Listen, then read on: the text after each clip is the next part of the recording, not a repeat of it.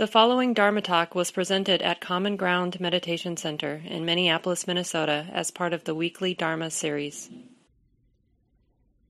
So the reflections that I'll be offering for today are always for your consideration. So I always like to remind you of that. So stay close, as I mentioned in the guided meditation, to your own innate wisdom. This is what I'm going to be pointing back to again and again throughout what I'm offering.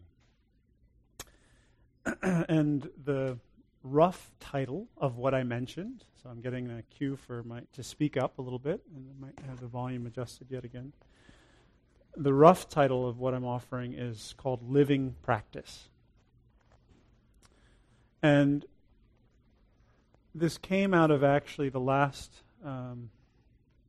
several weeks that I spent at the end of July and early August out at the Insight Meditation Society, where I was helping to teach 2 retreats with some wonderful colleagues, some from Against the Stream community, others from the Insight Meditation Society, and yet others even from Spirit Rock. And the first retreat was on the Buddha's way to well-being and happiness. And the second retreat was a young adults retreat.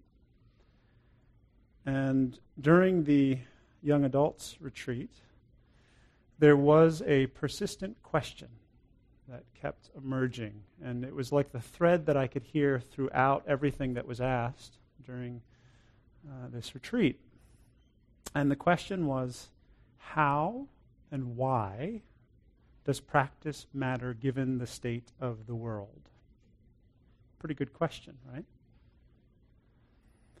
And what I'm going to be offering is a partial, very partial answer to that question. And it's also, just to acknowledge, it's coming from one particular vantage, one voice, one particular social location.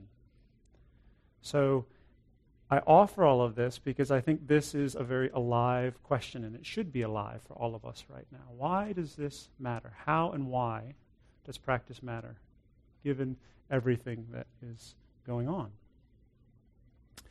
And what I'll be offering today is 3 areas, what I'm calling trust, ethics, and lawfulness. And I'll talk about each of them separately, so there may be this sense that they're linear, but they're not actually linear. So that they are, just like all of the Dharma, it's said to be holographic, which is that any one piece leads to the entirety of the other piece. And so as I'm reflecting on these different areas, just know that it's not linear, even though it may sound linear. And that's just because of the way that I'm choosing to speak about it today. So let me start with this first piece, this trust. And there's a word from the teachings, and that Pali word is saddha, which is translated sometimes as faith, sometimes as confidence. I like the word trust. And it has a central place within Buddhist teachings, and that's what I'd like to unpack a little bit. Sharon Salzberg, for those of you that know Sharon Salzberg, she's wrote the book Loving Kindness as well as the book Faith, talks about this as this particular word, the way she likes to translate it as to place the heart upon. So what is it that we're placing the heart upon? What is it that we are trusting?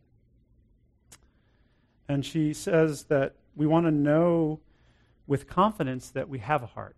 So the first thing is to know that we all have this amazing capacity, which is part of these heart qualities. And we also want to know when we're offering our heart that we actually are doing that we are placing our heart upon something. Martin Luther King Jr. said it in a slightly different way. He said, faith is taking the first step even when you don't see the whole staircase. So what does that mean? Within the teachings, there's a word, ehipassiko, which means come and see. And it's the idea that you don't take anything just because it is said or just because many people say it. You actually use your own intuitive knowing, your own ability to check something out. And for me, this is pointing directly to self-respect. It's this insistence on knowing, and that we question and wonder from the inside. So this is the first way in which we live practice. It's a living practice. And we all know that the outside world, with its various societal, familial, everything, all the different connections and relationships we have, tend to define our inside world if we're not careful. So the outside is actually influencing the inside. I sometimes will use this intentionally provocative wording of don't give up your authority. Many people will ask me, what do you mean when you say authority? What I'm talking about is staying very close to your own heart and your own mind, and that is trustworthy, and that there's a power in it. So the part that I'd like to unpack today is actually a teaching that comes from the Kalama Sutta. And so this is said to be the famous discourse that welcomes careful examination. So I'll give you the context or the background, because I always think that in any of these discourses, they're so rich because you get a felt sense of like what was going on when this particular teaching was given. So this was the context for the Kalama Sutta. So there was this town of the Kalamas. This was a group of people. And they heard that the Buddha was in town. I'm paraphrasing a little bit. And they said, well, we've heard a little bit about this Buddha, and we think it might be a good idea to go and listen. But we have to be honest. There's a lot of teachers that have passed through these parts. A lot of people that have come through this town. And they said a lot of different things. So when the Kalamas first showed up, I love this description because, again, it gives you a felt sense. Some bowed down and sat at one side, so some bowed and prostrated. Some exchanged courteous greetings, hi, hello, and then sat down. Some saluted the Buddha from afar with a simple gesture. Some announced their name and clan and then sat down. And then some were silent and just sat down. So you get the whole range of kind of, this is what the community was gathering, and there was a whole range of experience. Like, well, okay, who's this? What have they got to say? And one of the Kalamas spoke up and said, so here's the challenge. We have all of these teachers, contemplatives, and I could fill in, if this was the modern version, politicians. I could fill in any number of groups of people that are expounding and glorifying and explaining their own doctrine. And then they are despising, reviling, and pulling to pieces the doctrines of others. They leave us absolutely uncertain and in doubt which are speaking the truth and which are falsely speaking. So again, you can get this felt sense of like, well, what do we do? What do we make of all of this that's going? That's all these conflicting voices. And the Buddha's response was, of course you are uncertain. That's pretty reassuring. There's an acknowledgement. Makes sense to me that you're uncertain. And he said, when there's reasons for doubt, uncertainty arises. And that's the case here. So let me explain a little bit about what might be useful in this kind of environment when there's a lot of uncertainty. And this is what he said. He said there are 10 things that you should not put your trust in. He said, do not place your trust upon these 10 things. So what are these 10 things? The first is that which you have repeatedly heard. So the mere fact that you have repeatedly heard something does not mean that it's trustworthy. That's the first thing. The second thing, don't place your trust simply upon tradition. Because there's a tradition doesn't mean that it's inherently trustworthy. He said, don't place it in the news. Again, I'm paraphrasing a little bit. The actual was rumors, but we can think about news as this spread in a mass scale of things that are said elsewhere and repeated out of context. The fourth was, don't place it upon what is in Scripture. So the fact that it is written in some text or in some language, and it's it actually has a structure and a form, and others are practicing according to it and holding it up as Scripture. Don't even place your trust in that. Nor upon hypotheticals. So the map is not the territory. So if we just make up these conceptual hypotheticals, that's not trustworthy either, because it's actually not grounded in what is. Don't place it in these kind of philosophical dogmatism, any sense of dogma, or even an axiom, something that seems self-evident on its face. Don't place it in common sense notions. So this is if there's some common sense idea of how something should be, even that don't place your trust upon. The next two, which I find particularly refreshing, opinions. So this is the idea of a bias towards a notion that has been pondered over repeatedly. This is an opinion. So don't place your trust there. Don't place it, again, I'm paraphrasing a little bit, experts or pundits, nor upon another's seeming ability. So just because there's a call or claim to authority, don't give up your authority. And lastly, most interestingly, particularly for me, don't give it up to somebody who is said to be the teacher. Don't place your trust even in the teacher. So that's a pretty long, exhaustive list when we start to reflect on this.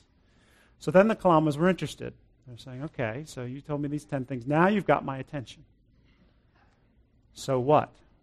What do I actually take as the measure of what is trustworthy? And this is where the Buddha said there are 4 measures. These 4 measures, I tell you, are where you can assess for yourself what is trustworthy, particularly in the midst of uncertainty. The first is, these things are useful. So what is implied by this?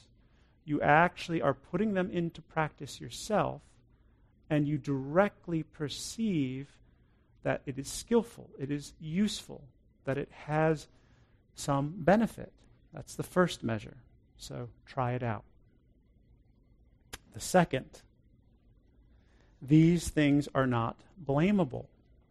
So this is the idea that when you start to actually put into practice, is it something where either you blame yourself after you've acted, or you're hanging out with a group of relatively wise people, and the reflection is, well, I don't know if that was such a good idea.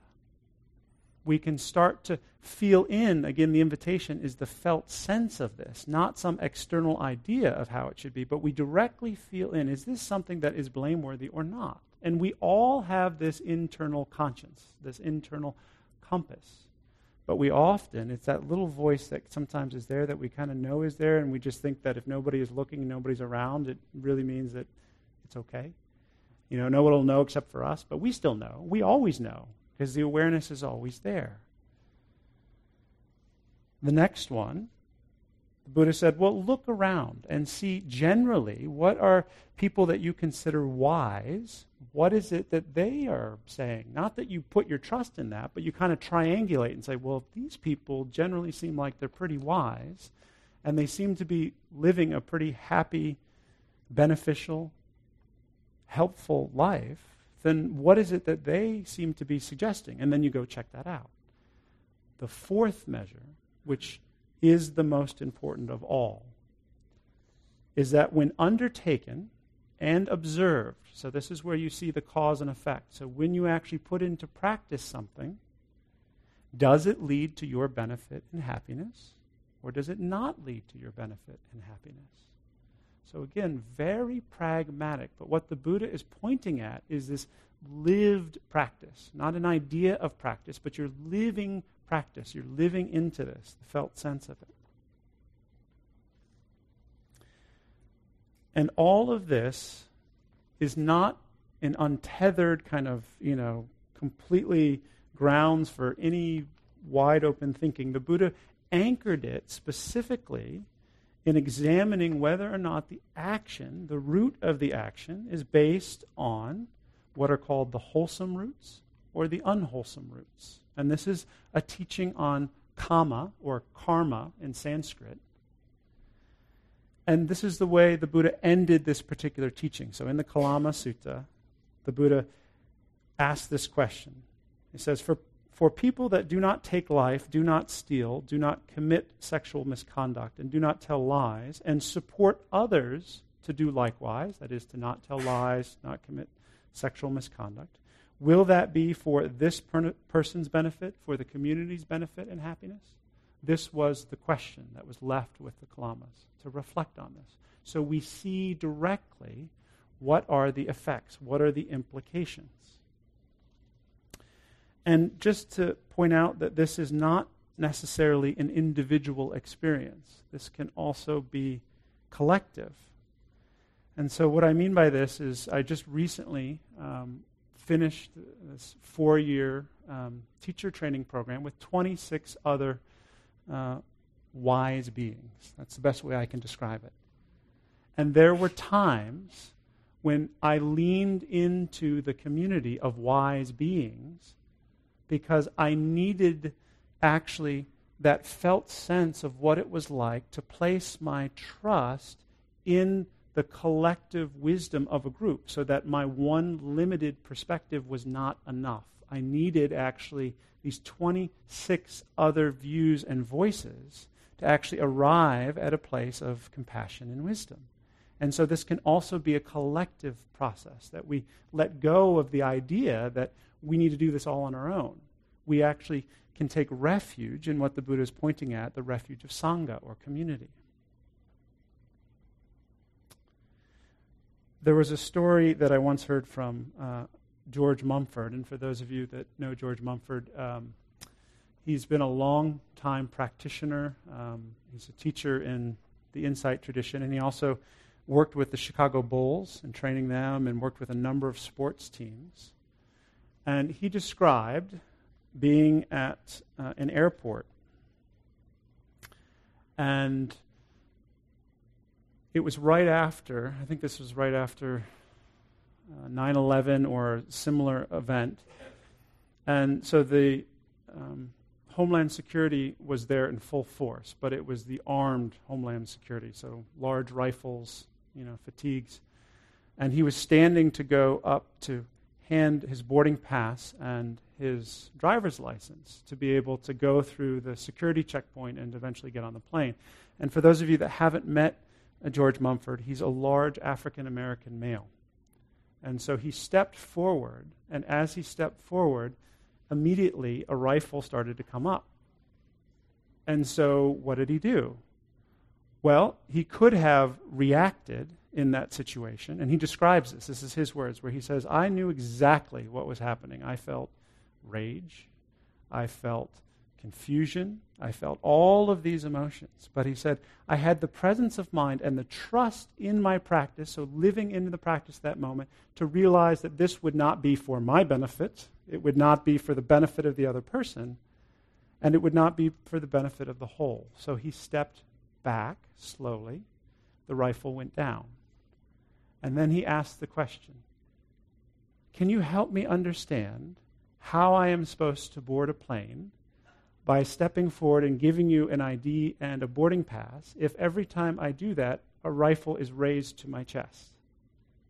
And in an instant, that shifted what was happening in that largely unconscious, for the Homeland Security agent, moment.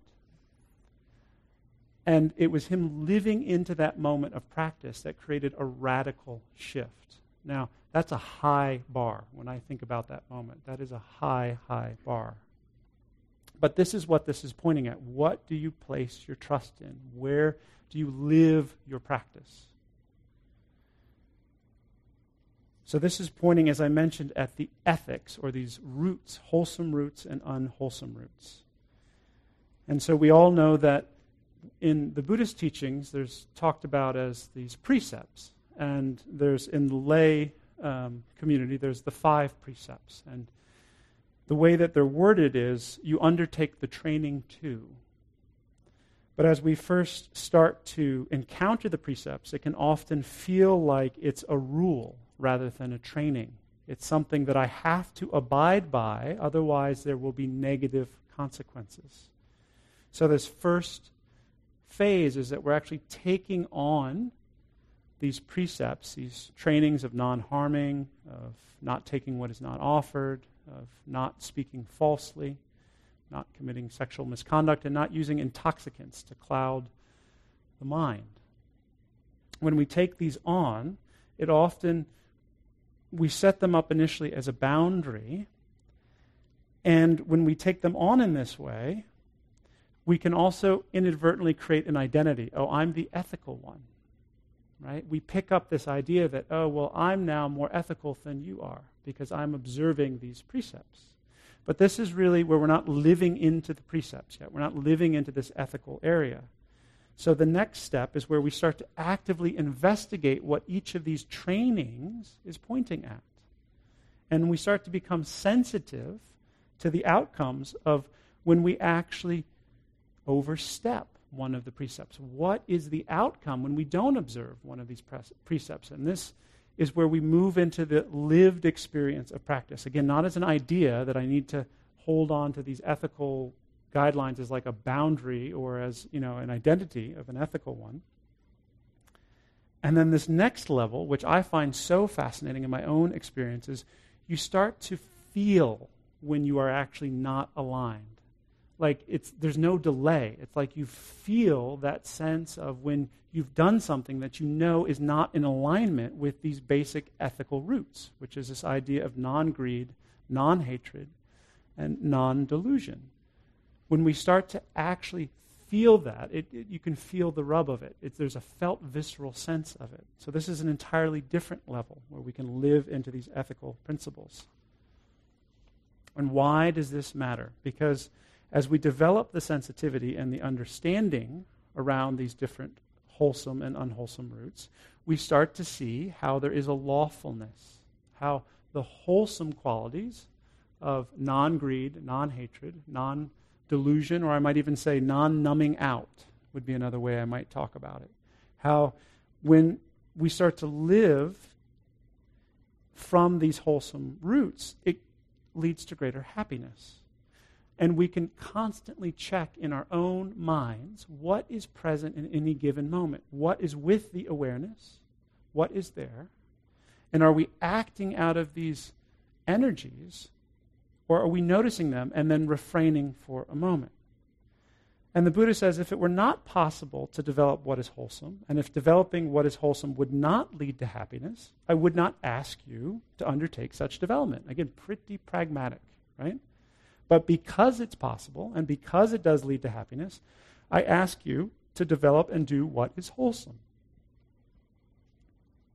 And we start to see the effects of these unwholesome qualities, which is that if we're overpowered by them, by greed, by hatred, or by numbing out, or confusion, or ignorance, then it causes harm for ourselves, causes harm for others, and it causes harm in the world, the community, this collective. It also causes mental pain and grief. We don't need, a lot to be able to connect with this directly. We know that if we're overwhelmed with one of these states, we can feel it. You can actually feel how the mind gets wrapped and entangled and starts to create all kinds of rationalizations around what's happening.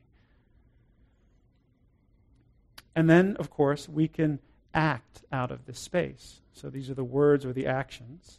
And what this is doing is that those words and actions, when we're acting out of these, when we're overcome by these unwholesome forces, then it obscures what's actually underneath, which is this deeper truth of who we are. So it cuts off our capacity to be of benefit in the world. The Buddha talked about it as it actually obscures our true advantage. So what was this true advantage? Well, the true advantage is that, as the Buddha says in a different place, the mind is luminous, but it is obscured by visiting defilements, these visiting energies. The uninstructed person does not know this as it really is. Therefore, for such a person, there is no mental development. So what this means is that we're just getting thrown around from reaction to chain reaction, and we never actually have any sense of being able to come back to what is our true advantage. where we can be of most benefit in the world, to ourselves, to others, and to many communities. I'll use again a very provocative phrase. This comes from Dr. Michael Yellowbird. He calls it decolonizing the mind, uprooting that which is colonized before we even knew it. So this is what the Buddha is pointing at. Again, this lived action. And all of this is leading into a direct understanding of what is called lawfulness. And so within the Buddhist teachings, there's a general description, and this is the most general way that lawfulness is described. And again, it's very pragmatic. So as you hear this, see if you can sense this pragmatism. When this is, that is. From the arising of this comes the arising of that. When this is not, that is not. From the non-arising of this comes the non-arising of that. So this is a general, in the most broadest sense, description of causality, cause and effect. And within the commentaries of the Buddhist tradition, there's what are said to be 5 categories of these different laws. And so I'll read some of them. The first is environmental laws. So this is the idea that the movement of tectonic plates are actually governed by a certain lawfulness, right? Or that the patterns of storms and things that are moving the natural world, weather, that there's a certain cause and effect that happens. And we all know this. We can observe this. Then there's said to be the lawfulness of heredity, which is if you plant an acorn seed, or an acorn, not an acorn seed, you plant an acorn, you're going to get an oak. You're not going to get a banana tree, right? So this is the idea that actually there is a certain lawfulness even in this, what's called heredity. There's the lawfulness of the mind itself, and this is said to be the feeling tone. So in any given moment, something is pleasant, unpleasant, or neutral. There's a certain lawfulness. Every time there's a moment of contact with experience, we either experience it as pleasant, unpleasant, or we're kind of numbed out to it. It's kind of neutral. There's perception, which is always operating in a given moment. This is the registering, the recognition, the labeling of what is happening. So when we hear a sound, immediately bird. Oh, I know that is bird. That's perception that's operating in any given moment. And then there's the mental formations. These are the imprints or the conditioning that's triggered when we come into contact with that. Bird. Oh, bird, that's a memory of when I used to hear birds at the lake, and I love hearing birds at the lake, and all of that. That's what gets triggered once there's a moment of perception. And then finally, consciousness, that which cognizes or knows. So there's a lawfulness to the mind itself. The next one, which is the one that I'll spend just a little bit of time talking about, is Kama or karma. And this is the one where the Buddha said, this is the one that you really want to pay attention to. Notice this one. And this is human action and its results. And the final one that's talked about in the commentaries is Dhamma, or this is said to be the governing relationships and interdependence of everything. So these are the causal elements. What's not in here, which I find refreshing, is societal or social preference. That's not a law. And yet it's often conflated with karma or kama. So Venerable Payutto, who has this wonderful commentary where he says social preference, and so this is societal codes, this is customs, this is beliefs, are products of human thought, and as such, because they're products of human thought, are related to karma, but they're not the same. And because of this, they're often confused and misunderstanding arises. Social preferences may indeed be instruments for creating social harmony, or they may not. They may indeed be useful to society, or they may in fact be harmful. All this depends on whether or not those conventions are established with sufficient understanding and wisdom. So again, pointing back to, is there wisdom? And we don't need to look very far to notice, for example, how these social preferences can be so harmful. And I was looking not too long ago, I actually pulled up a research study that was from one of these public health journals that was talking about how if you map discriminatory laws that actually, and by what they meant by this was laws that revoke rights from people, take them away, you can actually have a statistically significant correlation with mental health issues, depression, suicide, all other forms that show up as social anxiety, all these different forms that you can actually map these one-to-one. So what's being pointed at, again, is that social preferences, or these societal norms, can start to have implications. But the one that the Buddha wants us to pay attention to is this one of karma, and going back to what's the intention. Is there understanding and wisdom? And is that wisdom actually rooted in non-confusion, non-delusion, non-greed, and non-hatred?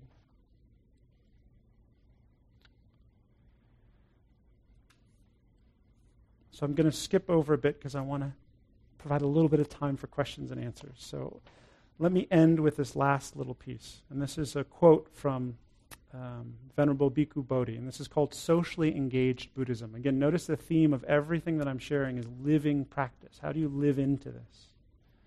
So here's what Bhikkhu Bodhi says. I would say that the crucial mission imposed on us by the conditions of our time is to embody a Buddhist conscience in response to the world's suffering.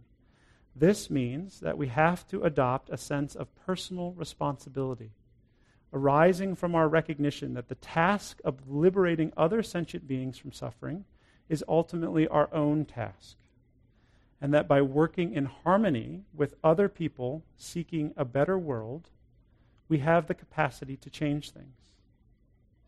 If we can apply the wisdom of the Dharma to save humanity from a plunge into reckless self-destruction, this is certainly enough of a justification for the effort to create a socially engaged Buddhism. Ultimately, we may have no other choice. So the thread of all of this, again, is that we start with our own trust. Place trust in what happens when you start to notice cause and effect. Then you start to feel into these ethical qualities. When we act from a place of being engaged, not numbed out, a place of non-greed and non-hatred, what are the effects? What are the outcomes? When we don't do that, what are the outcomes? And it's not to judge immediately, but to observe and notice what happens when we do that. And then finally, to remember this place of lawfulness. And this is where, and I think the most succinct way, and this is the last piece, I could go on for a while, the last piece that I'll share, where the Buddha laid this out. He said, ethical behavior leads to non-remorse. Non-remorse leads to gladness. Gladness leads to joy. Joy leads to serenity, particularly of the body, a sense of not being agitated. From the serenity comes happiness. From happiness comes the concentrated mind. From the concentrated mind, we know things as they are. From that, we become disenchanted from the way things are not. And knowledge and vision, namely freedom and peace, arise here and now. So this is the lawfulness. So thank you for your kind attention. And I'll open it up for a few minutes of comments. They don't even have to be questions. They can be just reflections from the community. Mm-hmm. Yeah, I'm Dan.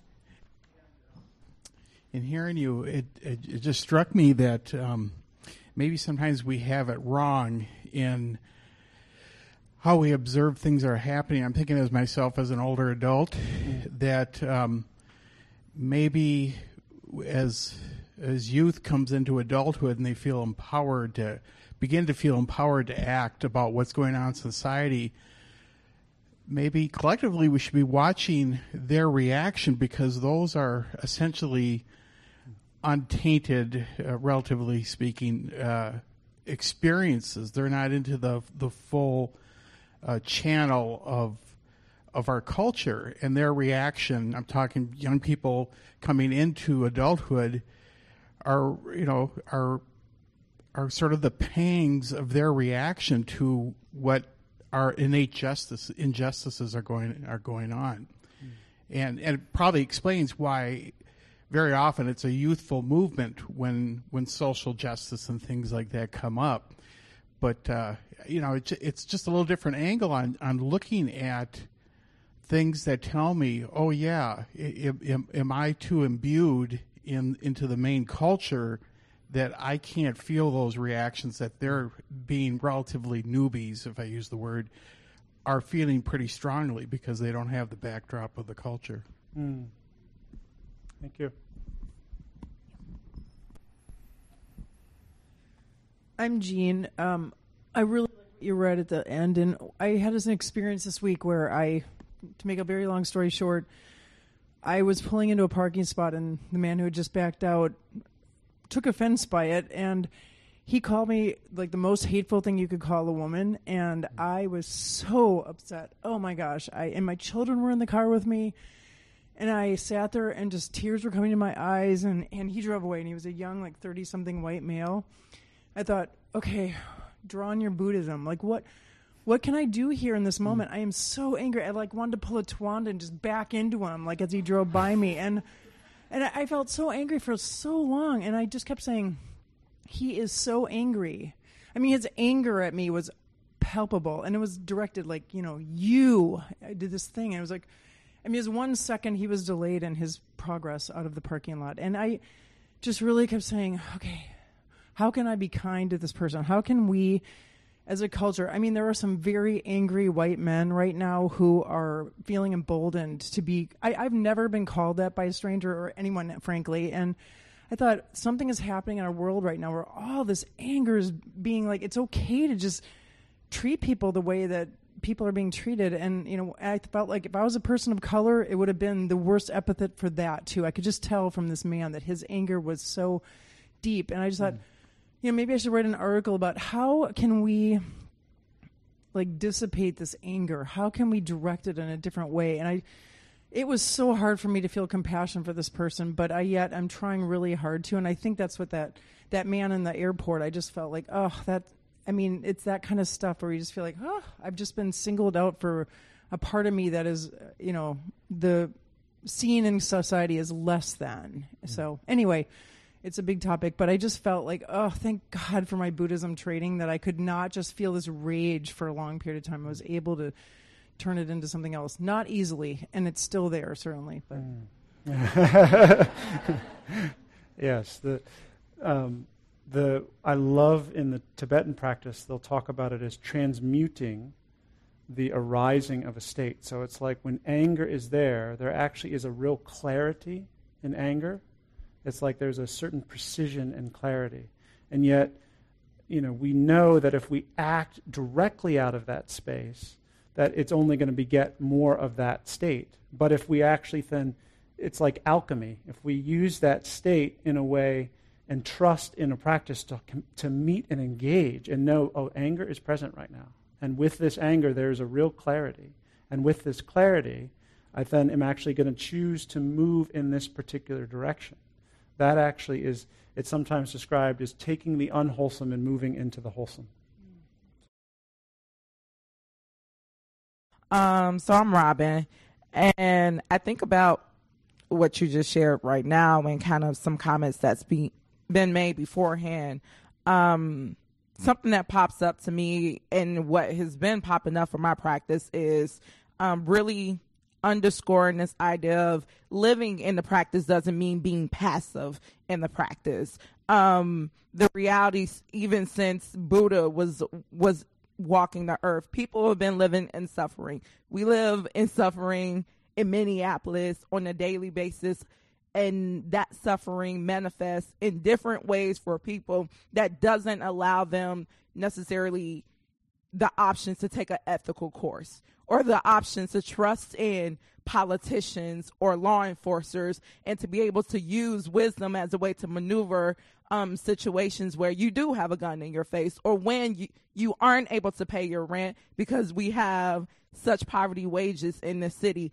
And to think that within this practice, it's not just enough for me to say, I empathize. I understand you as a law enforcer in the context of this world, that you have your own suffering, that you're coming into this work day and day, and let's just love it out. That is not the answer itself. And what I appreciate, or what I don't appreciate, and what I don't encourage in this practice is for it to be an intellectual game. I don't encourage this to be one where you get wrapped up in the mind about how to really perceive suffering, how you can imagine yourself engaging with suffering when people are actually suffering, when it's happening on a day-to-day basis. If you read the newspaper, you can say they're rumors or whatever, but people are experiencing that, and I'm surprised Minneapolis isn't burning right now, which is everything that has transpired within the past month. So for me, being in practice, living the precepts, being kind, being at the core of it about liberating not only yourself, but others from suffering and getting to a place of collective liberation, that requires some active participation that's going to have to happen off the cushion. So if that's not part of yours, then you need to start thinking about how to expand your Buddhism peripheral and how you're really tying with other people's suffering. So for me, that's something that often gets neglected out of these lessons. It's not just to be passive and be like, oh, yeah, the world is fucked up. Yeah, it's fucked up. Take your cushion and your sit in meditations and do something about that. Yeah, you're absolutely right about that. Yeah. Yeah. Thank you. Well said. I think we have time for one more. My name is Sharon, and I heard a phrase from David Loy, and it was fierce compassion. And that made so much sense to me because it gives lie to the fact that we are, and I so appreciate what Robin had to say, and I'm with you, and I know so many people here are with you, but it's the idea that I can act fiercely in the face of what you described. I can participate, and yet I do not need to come out of hate. And that for me is a very great distinction. That doesn't mean being a saint by any means, but that's the old Christian background that I had once upon a time, and it's such a relief just to be human and to have all of this practice where it names those characters, parts of my character that will keep me deluded. So thank you for bringing to light something that we need in the world. We have a choice.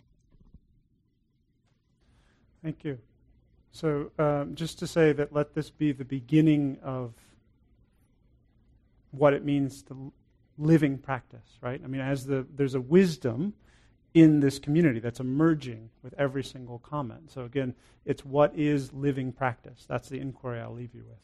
And not as a conceptual exercise, but what does it mean to actually live practice? This talk, like all programs at Common Ground, is offered freely in the spirit of generosity.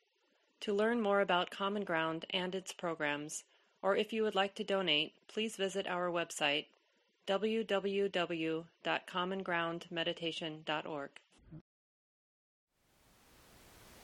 Thank you for listening. To learn how you can support the teachers and Dharma Seed, please visit dharmaseed.org/donate.